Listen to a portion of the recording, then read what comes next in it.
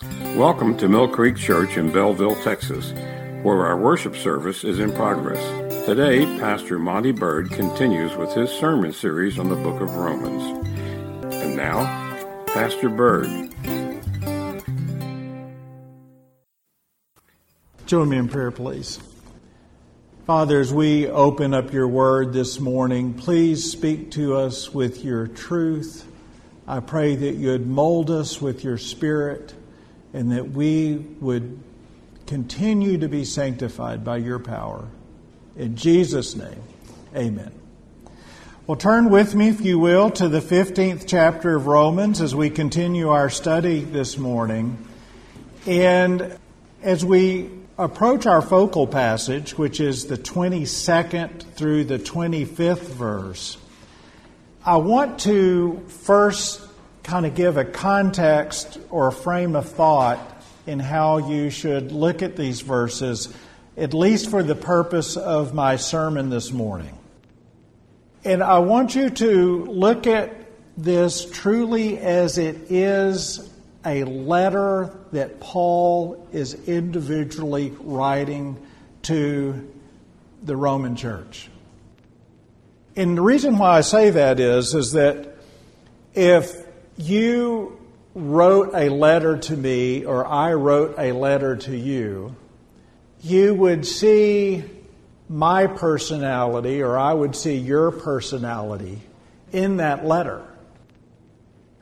If you ever used the software Grammarly, which is a wonderful thing, but if you use Grammarly too much, it takes your personality out of it.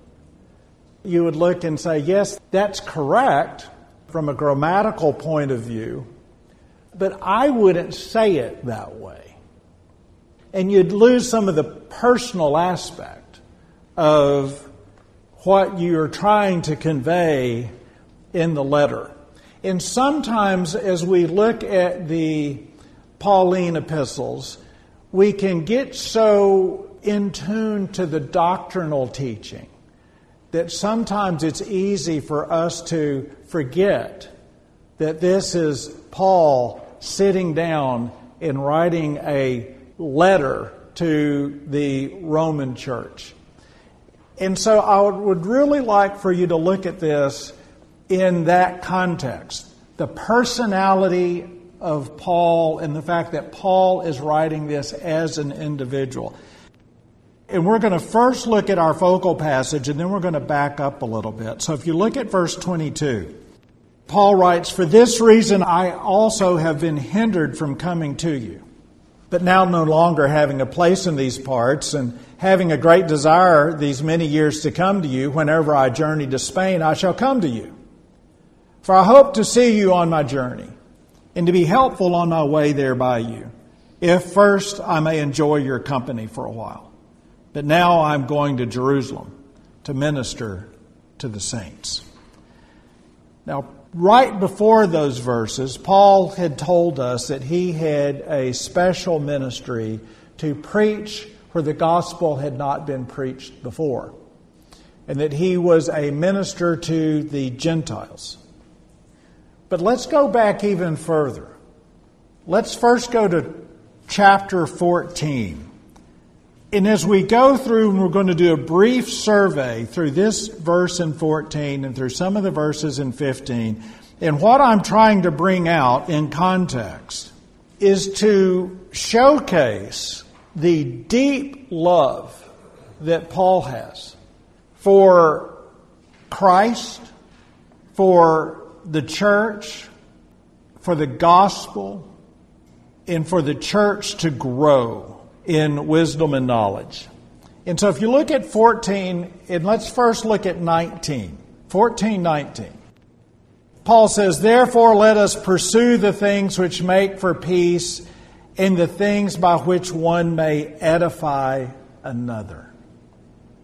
If you go down to 15, in verse 1, he says, "We then who are strong ought to bear with the scruples of the weak and not to please ourselves.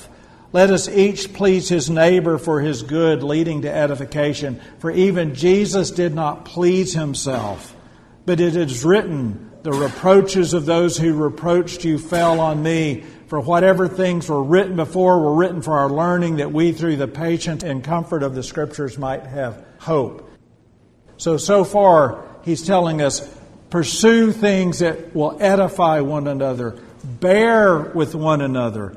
And then when you look at verse 14 of chapter 15, he says, now I myself am confident concerning you, my brethren, that you also are full of goodness, filled with all knowledge, able to admonish one another. So, edify another, bear with one another, admonish one another. And then when you look at verse 22 then, you see where he has this desire to come to the church there at Rome. But when you put all of this in context in our focal passage, you see he wants to go to a church at Rome because he has completed his missionary efforts into a region that knew nothing about the things of Christ. And he will go to the church there at Rome, but first he's going to the church in Jerusalem to minister to the saints. So when you look at this letter and you think here at the end, as Paul is going through his conclusion in 15 and then on to 16, what he's telling us is that he loves the gospel, he loves the church, and he wants the church to mature. Remember in 14 and 15, he talked about how the church had both Jewish Christians and Gentile Christians, and how the stronger Christians ought to support the weaker Christians. This is someone who has a deep love for the things of God. And when you look at the life of Paul, we could sit there and put him in a little compartment and say, well, that was great because this was a wonderful missionary, and Paul is Paul by himself. But I would argue that Paul is a great example for you and I in how we should conduct ourselves as we interact with brothers and sisters in Christ, and how we should have a desire for the things of Christ in His kingdom. He's a great example for that. And in fact, when you look at the love, the deep love that Paul had for the things of Christ, and then you think about the words of Jesus in John 13:34, where Christ said, "A new commandment I give you, that you love one another as I have loved you, that you also love one another. By this, all will know that you are my disciples if you have a love for one another." In other words, the world will know that there's something unique about us when the church has a love for one another. Now, the world loves based on reciprocity. You love me, I love you. But look at what Jesus said. Jesus said that you love one another as I have loved you. How did Christ love us? Christ loved us sacrificially. He loved us first, right? That's what the Bible says. That Christ loved us first. It wasn't based upon yours and I's merit, our intellect, our logic. It was based upon His grace. And the church should love one another, reflecting the sacrificial love of Jesus Christ. That's how we should love one another. There should be a difference. And when you think about the basis of Christ's love. Why did Christ love us? He loved us so that you and I could have a relationship with the Father. That's why He loved us. That's why He showed mercy to us, so that we would abide with Christ in the Father. And that should be the basis for our love for one another. That should be the basis for our efforts as a church, so that our community that does not know Christ may come to know Christ and the love of Christ. And as we have missionary efforts, as we tell others about the Lord Jesus Christ, our efforts aren't for someone to go to heaven. I think that was one of the great evangelical mistakes of the last century. Is, do you want to go to heaven? Well, of course people want to go to heaven. You want to go to heaven or do you want to go to hell? That's not what eternal life is about. Eternal life is about abiding with God. And our eternal life begins the moment that you accept the Lord Jesus Christ, because you then are abiding with God. Christ gave His life on the cross so that you could abide with God. The rest is just geography. You and I abide with Christ now. When we pass on, we will see Him face to face and we'll abide with God. It's all about abiding with God. Now, when you start talking to people about abiding with God, you're going to get a different response than, hey man, you want to go to heaven? Sure. Do you want to abide with God? Oh, that's a different discussion. If I abide with God, then that means I have to abide by the things of God. That's a far different discussion. But our motivation, our desire, our goal should be that the Lord Jesus Christ, He saved us to abide with Him. It's not about a ticket to heaven. It's a benefit. It's a benefit. Something that I long for in this crazy world that we live in. I long for heaven. But do you long for heaven, or do you long for heaven because you're dwelling with God? And when you think about what Jesus says here in verse 34, it says that we love one another as I have loved you. And you see this in the life of Paul, that he is loving his brothers and sisters in Christ. He's preaching the gospel to humanity because he wants people to know the Lord Jesus Christ. He's not preaching a free ticket to heaven. He's preaching the Lord Jesus Christ. Now, when you start doing this, it comes with a cost. In Luke chapter 14, verse 25, it says, "Now great multitudes went with him," referring to Jesus.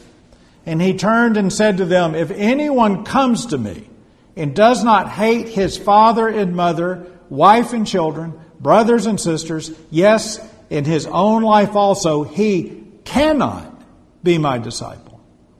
And whoever does not bear his cross and come after me cannot be my disciple." Now let's stop right there just for a moment. It says, whoever does not bear his cross. He doesn't say there might be a cross to bear. He doesn't say that. He says that you will have a cross to bear.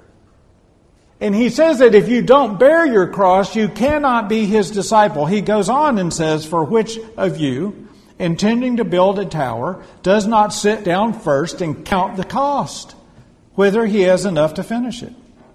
lest after he has laid down the foundation and is not able to finish, all who see it begin to mock him, saying, this man began to build and was not able to finish. Or what king, going to make war against another king, does not sit down first and consider whether he is able with 10,000 to meet him who comes against him with 20,000? Or else, while the other is still a great way off, he sends a delegation and asks conditions of peace. So likewise, whoever you does not forsake all that he has cannot be my disciple. It's easy to say that we are going to love our brothers and sisters. It's easy for us to topically say that we're going to love humanity by sharing the gospel. But it comes with a cost. Christ told us that living the Christian life comes with a cost. It's not convenient. How many times have you heard someone say, well, when I get my life in order, that's when I'm going to become dedicated to the church. When I get my life in order. When I retire, that's when I'm going to be dedicated to the church. When I wake up and it's 72 degrees outside, there's not a cloud in the sky, and I've got all the time in the world, that's when I'm going to be dedicated to the church. It's easy to intellectually acknowledge the existence of a historical Jesus. That's easy. That's like saying that George Washington existed. But when you start taking the words of Christ and you start applying them to your life and saying, the Lord is going to work through me to accomplish His kingdom, that's when it starts to get difficult. And Christ told us that there would be a cost. And regarding specifically to the life of Paul, we see that in the Lord's conversation with Ananias, which I brought up the other day.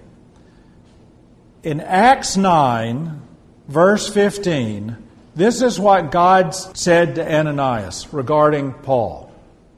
Go, for he is a chosen vessel of mine to bear my name before Gentiles, kings, and the children of Israel. Now, if you stop right there, just right at that period, that sounds pretty good, doesn't it? That sounds pretty good. Go, for he is a chosen vessel of mine to bear my name before Gentiles, kings, and the children of Israel. That sounds great. That would be like God looking and saying to any preacher, I am going to use you to win this particular country to my name. That sounds wonderful. I don't think that there's a preacher in the world that wouldn't say, hey, well, man, sign me up. But look at verse 16. For I will show him how many things he must suffer for my name's sake. Does that contradict the words of Jesus that we just read? That discipleship has a cost. And here he tells Ananias not only that he's a chosen vessel to do wonderful things. Now, if you look at Acts 9, 15 and 16, we all want the verse 15. We'd love for God to use us. We just don't want verse 16. We don't want to suffer. We don't want to be inconvenienced. But Christ tells us that you're going to bear a cross. So we see this in the words of Christ, specifically in Paul. We see it in the plan of God regarding the life of Paul as the Lord tells Ananias this. Now let's go to 2 Corinthians 11, and I want you to look at Paul's own experience as he personally describes it. 2 Corinthians 11. 2 Corinthians 11, starting in verse 22. As Paul is coming under fire And he says, are they Hebrews? So am I. Are they Israelites? So am I. Are they the seed of Abraham? So am I. Are they ministers of Christ? I speak as a fool. I am more. In labors more abundant, in stripes above measure, in prisons more frequently, in deaths often. From the Jews 5 times I received 40 stripes minus 1. 3 times I was beaten with rods. Once I was stoned. 3 times I was shipwrecked. A night and a day I've been in the deep, in journeys often, in perils of waters, in perils of robbers, in perils of my own countrymen, in perils of the Gentiles, in perils of the city, in perils in the wilderness, in perils in the sea, in perils among false brethren, in weariness and toil, in sleepiness often, in hunger and thirst, in fastings often, in cold and nakedness, besides the other things, what comes upon me daily, my deep concern for all the churches. Who is weak, and I am not weak? Who is made to stumble, and I do not burn with indignation? All things tied together, what we've been talking about in a bow. Paul's deep concern and love for the churches, yet he's facing persecution all along the way. Paul's life isn't just characteristic of his experience. We are called to sacrifice for the kingdom of God. It is how Christ describes discipleship. He doesn't say maybe, might, slim chance. He says that if we are to be His disciple, we have to bear our cross. Now, we're spoiled in the American church. We don't know how good we have it. We come here, we worship. We don't have to worry about a government official breaking down the door yet.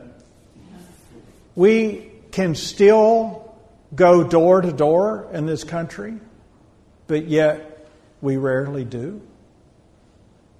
We are to proclaim the name of Jesus Christ, and it comes with a cost.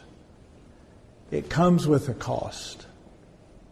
And you think, well, my goodness, how do we do this? And I would argue that our cost is extremely light in this country.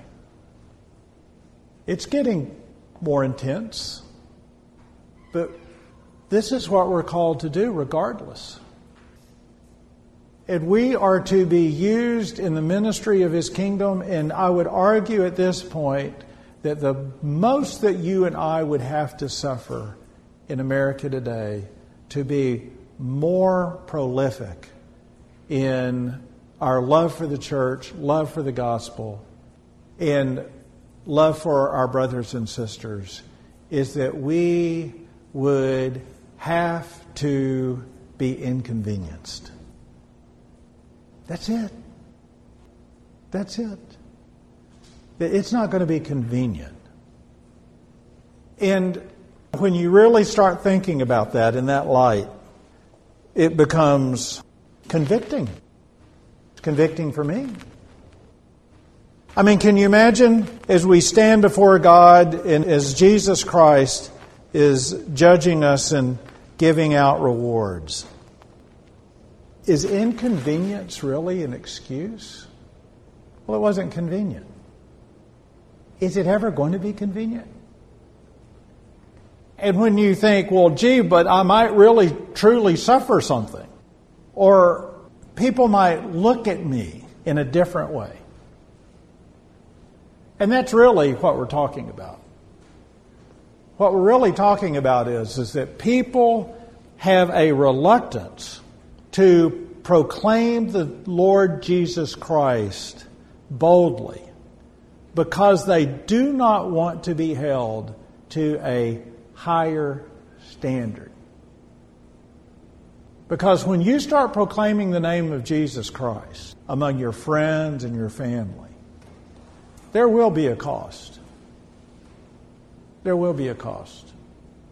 And when you start being more bold in the community about your belief in the Lord Jesus Christ, there will be a cost. I'll never forget, my dad was with me here in town.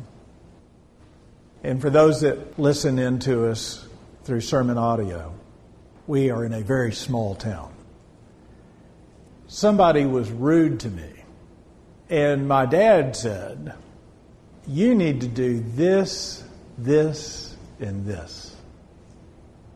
And I said, Dad, I can't do that. And he said, oh, I forget. You have some more constraints than I have. Talking about me being a pastor. But there should be no different in my constraint, in your constraints. That we are always a witness for the Lord Jesus Christ. Now that comes with a cost. It comes with a cost. And you think, well, how in the world can I do that? Because if you look at the words of Christ and He says that we have to bear our cross, that there's a cost involved in discipleship. And we look at Paul, and here Paul was so bold in his message, in proclaiming the truth, regardless of what he encountered. He encountered physical abuse. He encountered doubts from other people. Is this guy really for real? He encountered all of that. And you think, well, if I'm going to do that, how am I going to do that? Paul gives us that answer in 2 Corinthians 13:4. I love this verse. It says, for though He, referring to Jesus, for though He was crucified in weakness, yet He lives by the power of God. For we also are weak in Him, but we shall live with Him by the power of God towards you. Wow. That's good. That's good. For though He was crucified in weakness, yet He lives by the power of God. For we also are weak in Him, but we shall live with Him by the power of God toward you. How do you do it? Through the Lord Jesus Christ. Through the Lord Jesus Christ. And I will say that the things that Paul yearned for, fellowship of the believers, the growth of the believers, and for people to come to a saving knowledge of Jesus Christ, those things come through God working in us just as He worked through Paul. And we need to look at what God has called us to and say, I will be faithful to the truth and teachings of the Lord Jesus Christ. Join me in prayer, please. Father, I just pray that You would convict each of us to proclaim Your truth with boldness. I pray, Lord, that we would be bold in our witness. I pray, Lord, that our desires might not be for the things of this world, but our desires would be for Your kingdom. That we would desire to see Your kingdom flourish. That our life would be reordered to Your kingdom. And I pray that You would live through us so that we might glorify You. In Jesus' name, amen. Thank you for joining us as Pastor Bird continues this sermon series. If you wish to hear more, you may find him at millcreekchurch.org or go to sermonaudio.com/millcreekchurch. Prayer requests may also be left at millcreekchurch.org. Our church services are as follows. Sunday morning Bible study is at 9 a.m., followed by our worship service at 10 a.m. We have Wednesday night prayer meeting and Bible study, and they are at 6:30 p.m. For more information and our mission statement, please visit our website, millcreekchurch.org.